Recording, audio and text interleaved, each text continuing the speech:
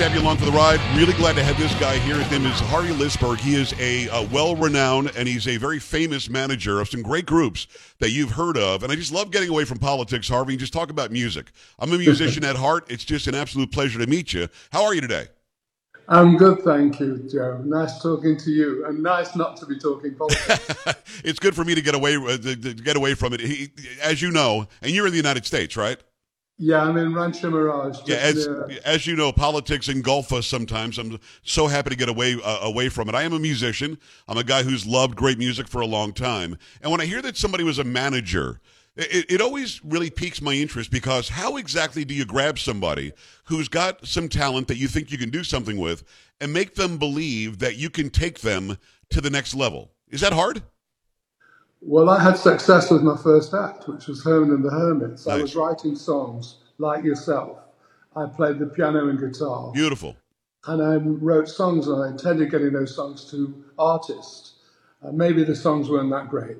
I didn't get them to artists, so I decided to put an advert in a paper and get my own band. And then they could do my numbers. Of course, they didn't do my numbers. Well, they did the first B-side. Right. But anyhow, yes, so I arranged Peter Noonan and the band were at Herman's. They were at Herman and the Hermits then. They played at this dance hall in Davyhulme.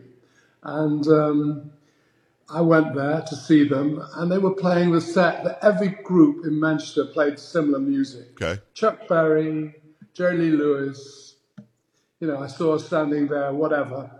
And Mrs. Brown, Your Lovely Daughter happened to be in the set, which was different to all the other bands, of course. Yeah. And each time their number was finished, the stage was charged. You thought it was the Beatles, and I thought I'd won the national lottery. I thought, oh my God, this is unbelievable. I subsequently found out that they planted people in the audience. Pretty smart. So it wasn't a natural reaction to the band. It was people charging it. Anyhow, it all worked out well. I went back to Peter's house, and I'd like to manage it. I was totally green. I mean, I was an accountant. I was doing ticking and adding and going out of my mind, as you can imagine. Yeah, it's the most boring thing you could possibly do. Well, as a creative person, being an accountant can't be any fun, but it paid the bills. Let me ask you this: a couple of things. First of all, Frank Sinatra did the same thing in the 1940s. They had women or girls they planted in the audience to scream and yell, and then other girls around them that weren't plants were like, well, I guess we should scream and yell too, and that sort of built that aggregate fan base. Is that Herman and the Hermits, which became Herman's Hermits? Is that what their plan was, or they just thought it was kind of funny to have people acting like they were something that they weren't? No, yet? They heard that somebody was coming to look at them, who might manage them. And the person that managed them in those days meant they bought the van and they helped with the equipment. And, everybody was green. It wasn't a business where there were 6 stars and then we get the next one. At that stage, this was my first band. Wow. So I went back to Peter's house. I played the piano, did a bit of Jerry Lee Lewis for him. And He said, do you want to join the band? I said, no, I'm here as the manager, whatever that is.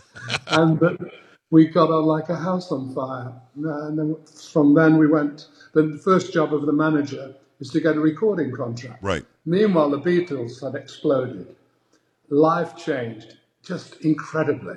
Well, was it exactly at the same time? Was it like 1963, 64, around there? No, 63 the Beatles had happened, but they were getting bigger and bigger, and they were monstrously big in 64 when we got our first record out. But our record came out in August 64, but the prelim, I signed them in November before, so it took a while to get it going.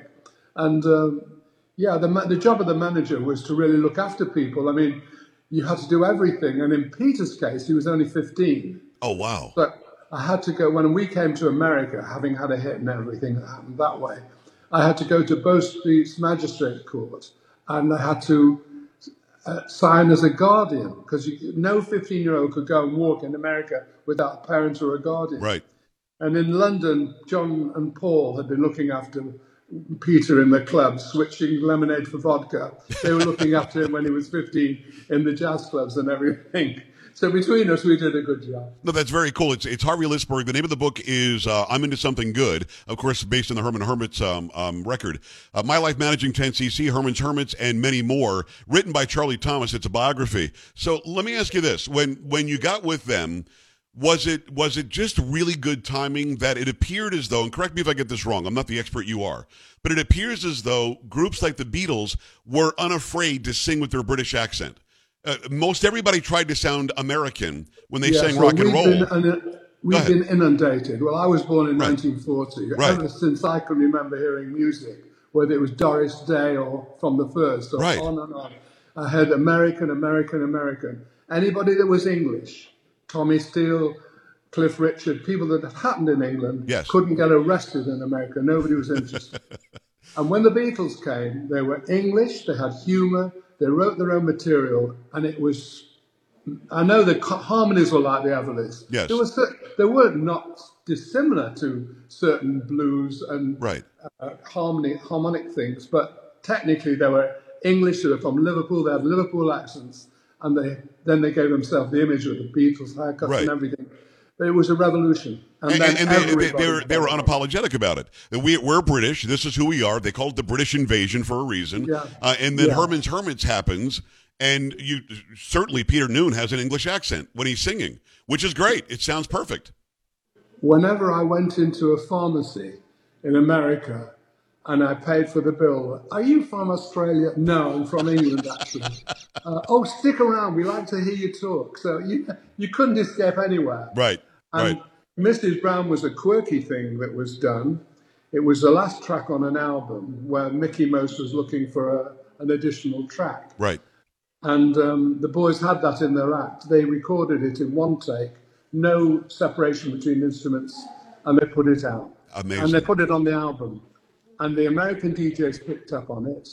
It got phenomenal airplay, and Mickey Most did not want to put it out as a single. Really? And they had to guarantee 1 million sales, prepay on 1 million sales before they allowed him to release it. Came in at number 12, the biggest entry in Billboard ever. 3-1. 4 weeks at number 1, keeping the Beatles' help off number 1. So actually, 1 month in my life, we outsold the Beatles. That's amazing. It is Harvey Litsberg. He is a famous manager of great groups like Herman's Hermits, 10cc. You also have a hand, and I've got to know about this, because again, as a guy who studied music his whole life, I did musical plays in college. I love my favorite musical ever is Jesus Christ Superstar. How do you run into Tim Rice and Andrew Lloyd Webber? And did you manage them, or did you just help them? Well, I tell you, they phoned me up, said, "Can we come and see you?" And I said, "Yeah, please do." Wow. And they came and they brought this song, "I Fancy You," for Herman's Hermits. I sent it to Mickey Most, and he obviously rejected it. He rejected lots of other hits as well. Right. But I said, "Have you got anything else?" And they said, "Yeah. We've got Joseph and the Dreamcoat. We're just in a musical. We've got a demo of an album here with Tim Rice singing Potiphar. Would you be interested?" And I thought, great, a musical, the evangelical American Midwestern everywhere. They will eat this up with it. Anyhow, I got this album and I said, "Can I put you on a management development deal?" Which I did for 2 years. And I paid them £5 each a week, something of their equivalent. Right, something like that. And I took the record to 15 different or more record company heads because I was powerful, so they took my calls. I didn't need to go to the boyfriend of the secretary's fourth cousin That's cool. to get there. I love and it. It was totally rejected. Wow. So I learned from that for any would-be manager that if you want to be as management, you better get used to rejection or it ain't going to happen. Anyhow, this song that they rejected became a number 1 for Jason Donovan. I'm trying to think when it was, but a year later. Okay. And everything was great, you know. Well, those two guys and the way they wrote music and the way that, I mean, it could have been classical, it could have been pop, it could have been modern. What you see in Jesus Christ Superstar specifically, I don't understand how two guys did that. I don't understand it. So how do you take something like that? Because I've interviewed, Ted Neely, the guy that played Jesus Christ. And the music was so incredible. A great singer like that had to sing it. But how do you get that out to the public? I mean, that is so specific. It's about Easter. It's about Christ. It's a very religious thing that still has music that at the end of my everybody could enjoy it though. Well, at the end of my management development contract, 2 years, I had no success with Joseph, and they came to me and said, well, we're going to do an album called Jesus Christ Superstar. And I'm from a provincial North Manchester Jewish community, which didn't support its members promoting Jesus Christ. Right. So that sort of tempered my mistake. And they put the album out. So the album came out first, and then the album was a huge hit. Right. And then it became a musical afterwards. And I stayed very friendly with them, and long time ago now, Tim Rice wrote a song with Graham Goulman. Right. I had somebody in Magaldi and Evita.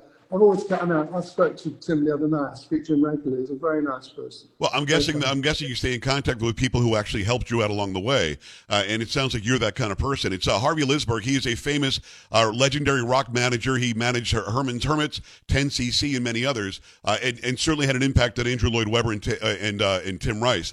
I've got to ask you if you've seen the movie Elvis. Did you see the movie that came out last year, Elvis? I saw the movie Elvis. Yes, is that what it's like? It was Tom Parker. Was he depicted as a manager? He seemed to be overbearing, and getting 50% didn't seem to make sense. Is that really what it was like? We arrived in Hawaii.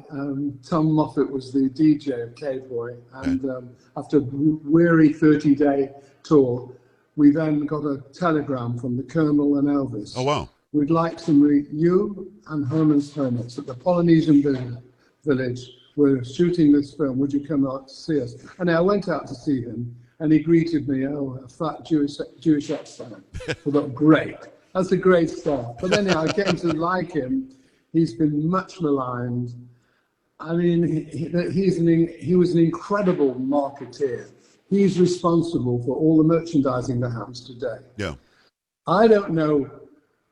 Everybody that worked for Elvis, they never had a bad word to say about the Colonel. Right. I never heard a bad word. The joke was that Elvis was there with bare midriff, no shoes, white trousers, and 6 people dressed exactly the same, with their hair, with the brew cream. Right. And if he left, they left. He farted, they farted. He was the king.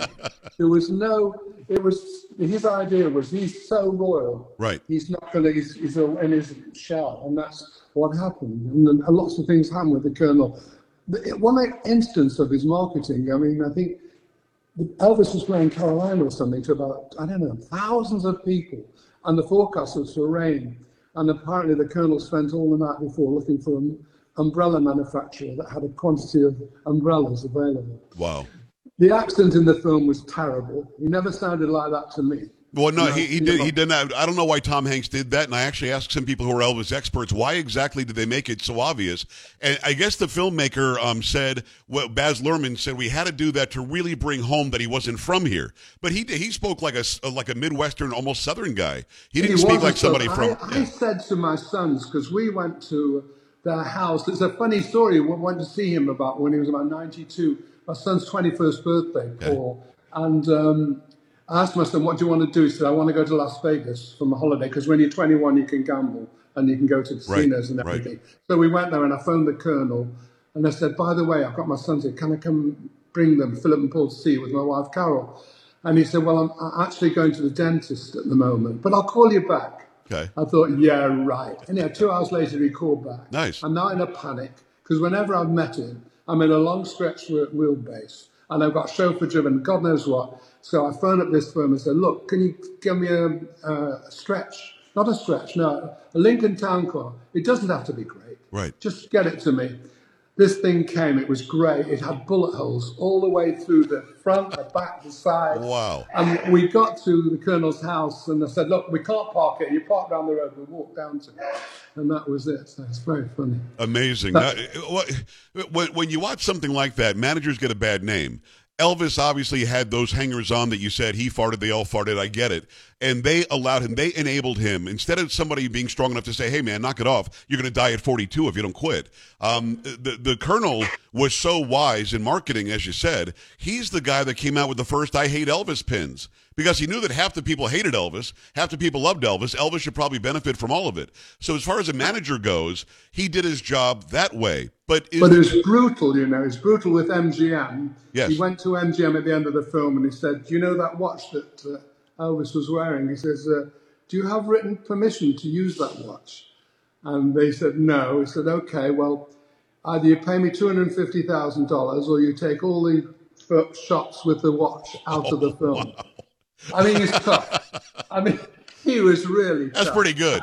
It's Harvey Lisberg. Get his book. It's called I'm Into Something Good, My Life Managing 10cc, Hermits, and many more. It's written by Charlie Thomas. I've got to ask you, as a manager, do you become the dad? You said Peter was 15. So how much input do you have on what they're doing off stage and away from practice and away from making a record? Are you in their lives 24/7?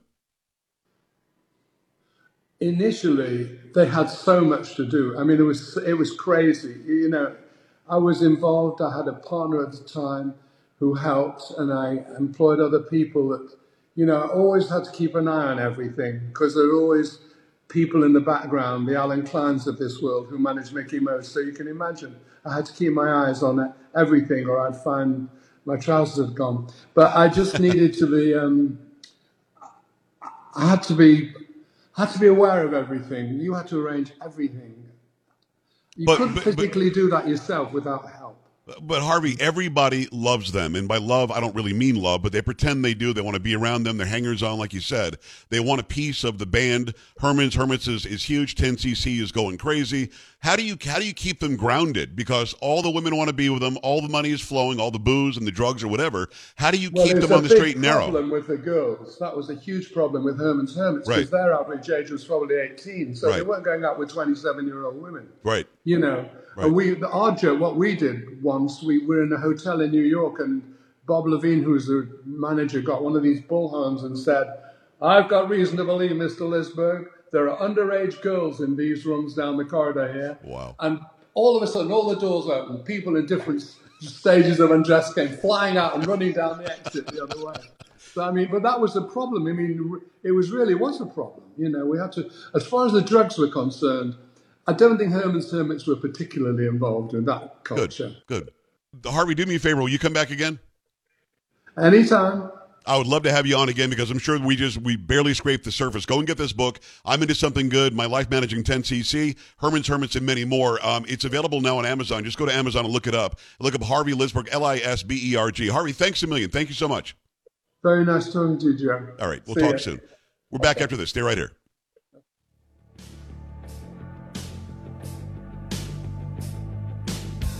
This is the Joe Pags Show.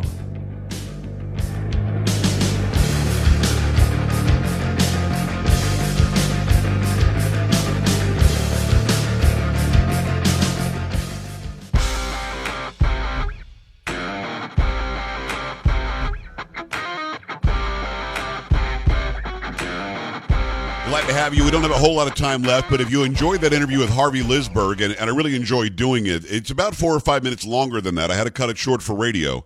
So do me a favor and go and check it out tonight on Rumble. I'll put it up on Rumble. I'll also put it up on YouTube. Get to all those links by going to joepags.com, joepags.com. Go there and sign up for all of them. For Sam, for Polo, for Carrie. I'm Joe. We're back tomorrow, same time, same place. Sheriff Mark Lamb is scheduled for tomorrow. Don't miss that. Keep it here. This is the Joe Pags Show.